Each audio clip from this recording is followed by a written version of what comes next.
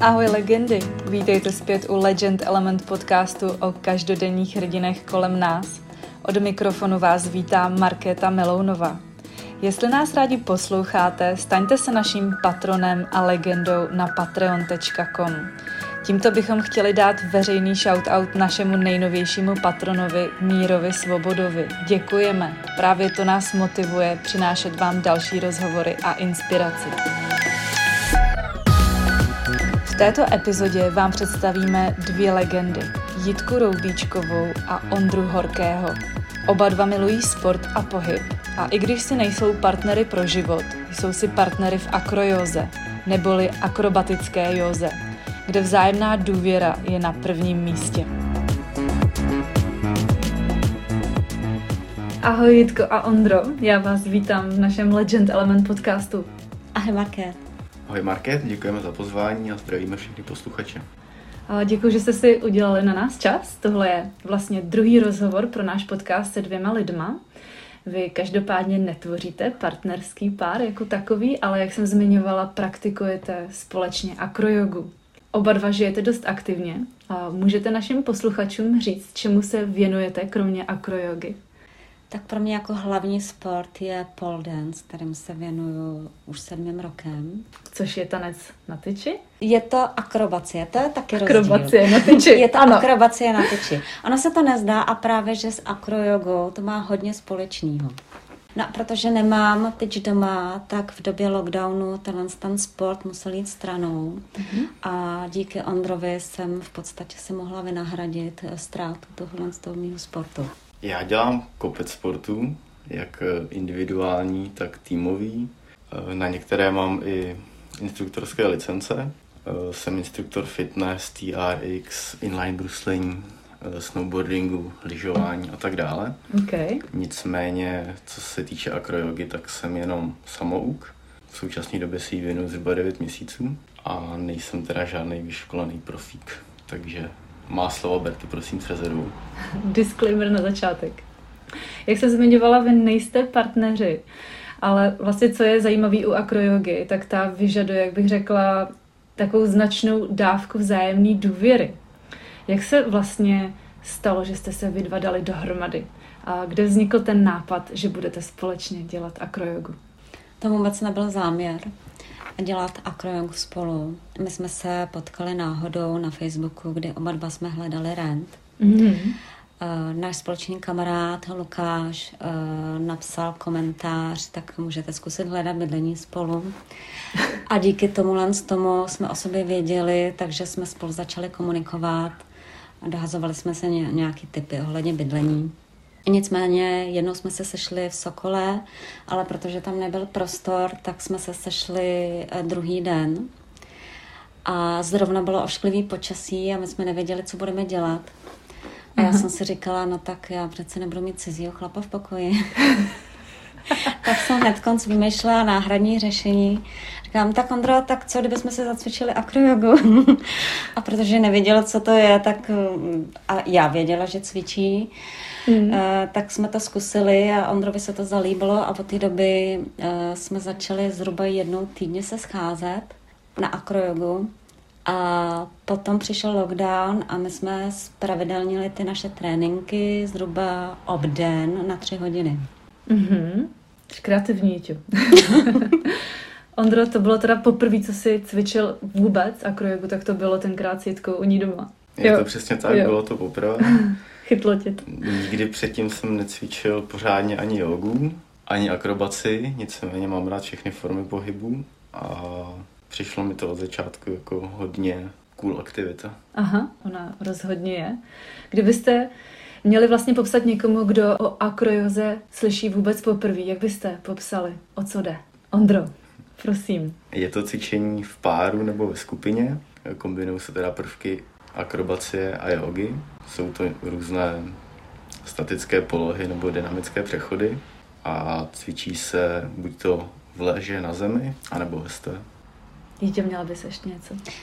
Já bych jenom chtěla doporučit, že začátečník by měl mít u sebe ještě 3. osobu, takzvaného spotera, který dohlíží na to, jak ty pozice jsou správně provedený a hlavně dohlíží na bezpečnost. Mm-hmm.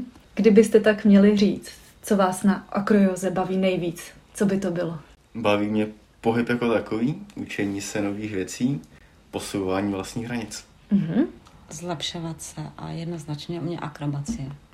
Řekla bych, že různý ty akrojogové pozy vyžadují poměrně intimní setkání těch dvou lidí. A vy, jak jsem říkala už 2krát, nejste vlastně partneři. Jaká poza byla pro vás v tomhle nejvíc challenging? Intimní setkání dvou lidí to opravdu je. Dost u hodně poloh mám svá chodidla v oblasti Jitky pánové, svoje ruce v blízkosti jejího dekoltu, anebo se její hlava ocitne u mého rozkroku. Okay. Takže intimní to opravdu občas je. Nicméně po pár tréninkách a po nějakém vzájemném v uvozovkách osahání, i doslovném osahání, tohle přestanete vnímat. Jak to vnímáš ty, Jíťo? Než se na to člověka zvyknete, tak je to trošku zvláštní pocit. Ale časem to nevnímáte. Určitě to není vzájemné osahávání, ale občas při balancování pozic se stane, že vám ruka sklouzne na intimní partie, ale už to nevnímáte tak jako nějaký záměr. Mm-hmm. A my jsme naposledy dělali jednu pozici, jednu sestavu, kde já z kotrmelce skončím v rozkroku Ondry, takže to v konečné fázi v podstatě vypadá jako porno. Možná to vypadá trošku nemravně. No a jaká póza teda je pro vás nejvíc challenging? Mohli byste nám popsat pro vás nejvíc takovou těžkou pózu? Já bych se moc rád dopracoval k nějakým polohám, kdy držím Jitku jednou rukou nad hlavou, ale k tomu je ještě dlouhá cesta. To vlastně to neforemní tělo jednou rukou zvednout nad hlavu.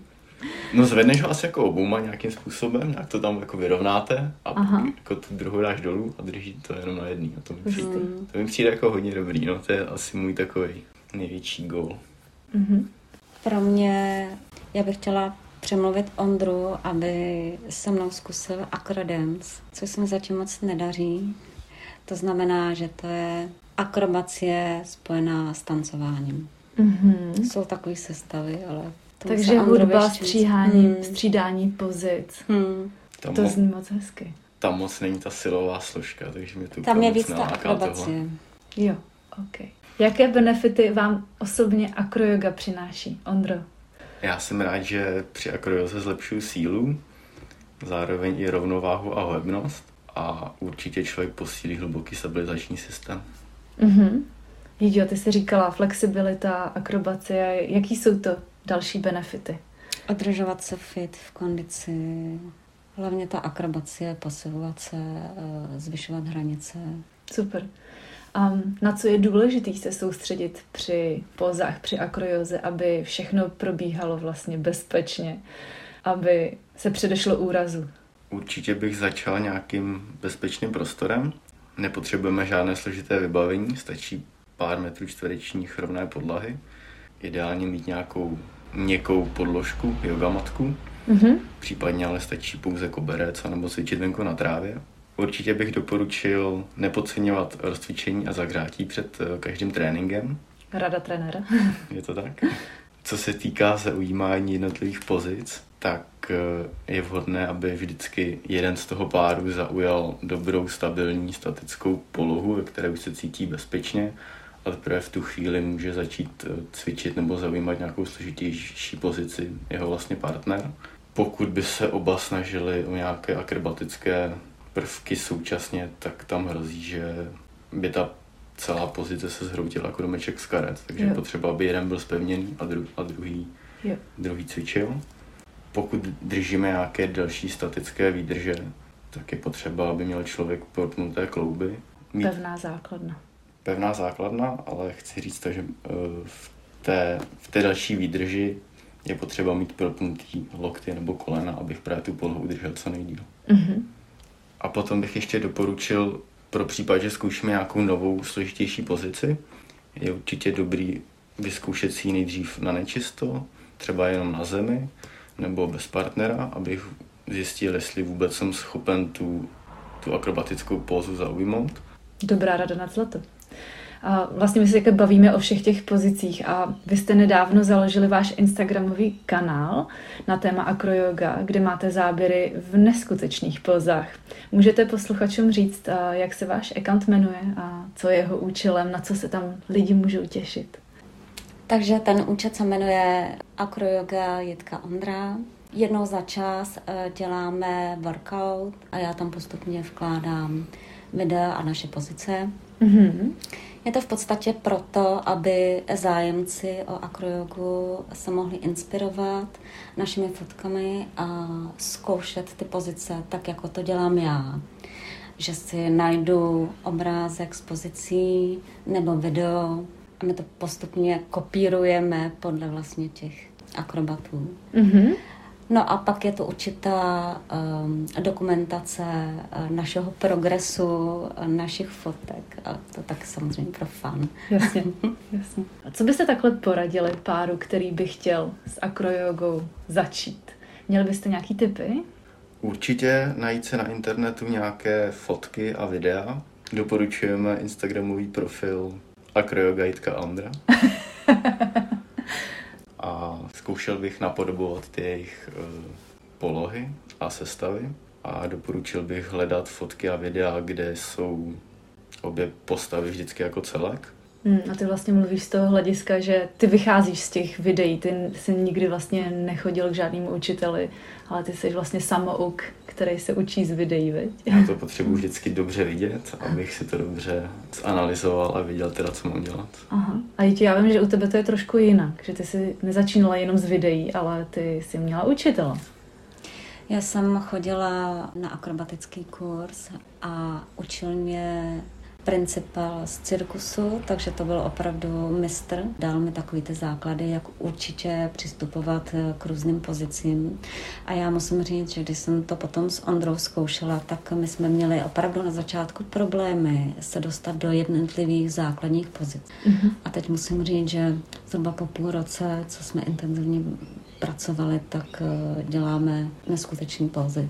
Mm-hmm. No a vlastně ty začátečníci, co by takhle na začátku měli mít za speciální vybavení? Je tam něco, co potřebují, oblečení, nebo potřebují být v nějaké fyzické kondici? Tak co se týče oblečení, určitě platí pravidlo čím méně, tím lépe. Takže nahý nejlepší. To úplně ne, ale jde o to, že když máme hodně oblečení na sobě, tak to po sobě ty vrstvy sklouzávají a není tam taková jistota v těch polohách. Takže určitě čím kratší kraťasy, čím menší vršek, tím lépe. Já nejradši cvičím bez trika. Tomu já bych dodala, že pokud se někdo bojí osahávání nebo zvýšení sexuality, tak právě by asi ty lidi neměli mít moc vyzývavý oblečení, aspoň pro cizí partnery. Mm-hmm. Čem se třeba ty cítíš, Jíťo, nejlepší? Kraťasy tílko. Kraťasy tílko. Občas mám i plavky, takže tady to moc neplatí. Doporučil bych cvičit při vyšších teplotách, aby vlastně svaly byly zahřátý a zároveň jsme teda nepotřebovali moc vrstev oblečení, ale na druhou stranu nechceme ani moc teplo, protože pak si člověk potí a opět to klouže, takže to není úplně dobře. A ohledně fyzických předpokladů, tak většinou se cvičí v páru muž-žena, ne úplně nutně, ale většinou to tak bývá. A většina těch poloh spočívá v tom, že jeden je dole, druhý je nahoře. Takže ten jedinec dole by měl být trošku silnější, měl by mít dobrou rovnováhu a balanc a ten nahoře tam je vhodné, aby měl nižší hmotnost a byl spíše ohebný. Což u vás perfektně funguje, protože ty jsi vlastně velký kluk, trenér a Jitka je drobná žena. V tomhle jsme se nehledali, až jsme se našli. Ale já musím zase na druhou stranu říct, že my, jak máme výškový rozdíly, tak některé ty pozice jsou pro nás krkolomný, kdy my se nemůžeme sejít s výškou. Jo, to je pravda. Máte nějaký vtipný historky z natáčení vašich videí a focení vašich fotek? A nebo třeba z tréninku? Jednou jsme točili video, kdy my jsme stáli na takovém podstavci. Já jsem ležela na Ondrových zádech, bylo hrozný vedro, oba dva jsme se točili a Ondrův kamarád nás natáčel dronem a vždycky chtěl, aby jsme v té jedné pozici vydrželi aspoň minutu, což bylo docela dost těžký. A já vlastně v té pozici mám nohy nahoře a už to vypadalo, že spadnu dolů a tak já na něj křičím, jak dlouho, ještě a 80%, 90%, 95%, 100% a já už jsem prostě padala dolů. Tak občas takový máme jako fakt nebezpečný pozice. A co byste chtěli vzkázat našim posluchačům takhle na závěr? Já si myslím, že když se vám něco líbí, že zatím určitě máte jít a myslím si, že věk není překážka. Pokud vám to zdravotní stav dovolí, tak určitě jít zatím. Jdi za svým snem. Dělejte, co vás baví. Super. Já bych ještě chtěla dodat, že pokud se někomu líbil náš podcast a zaujalo ho akroyoga, mohl by s námi vyzkoušet někde v parku naše sestavy. Kdyby chtěl někdo poradit se cvičením, naučit se třeba dřep na jedné noze, klik nebo schyb na jedné ruce, tak se můžeme někdy potkat třeba na Brookwell Oval nebo u Narrabeen Lagoon, kde pravidelně cvičím. Jitko, Ondra, já vám strašně moc děkuju. My jsme Legend Element, takže já bych se chtěla na závěr zeptat na otázky ohledně vašich legend.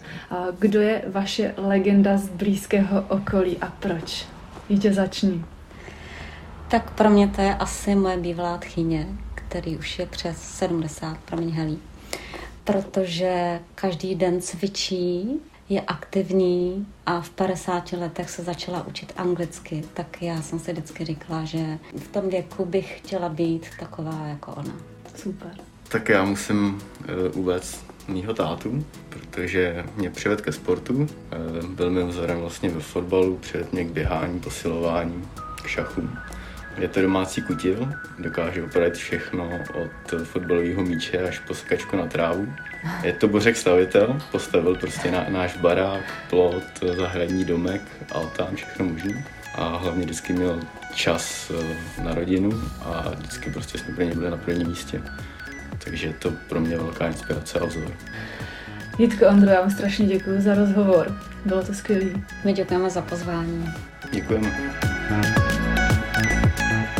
Velký dík patří také našim posluchačům. Dnes jsme si povídali s akrojogovým párem Jitkou a Ondrou. Doufáme, že jsme vám přinesli inspiraci. Pakliže byste se chtěli dozvědět víc o Legend Element, navštivte náš web legendelement.com.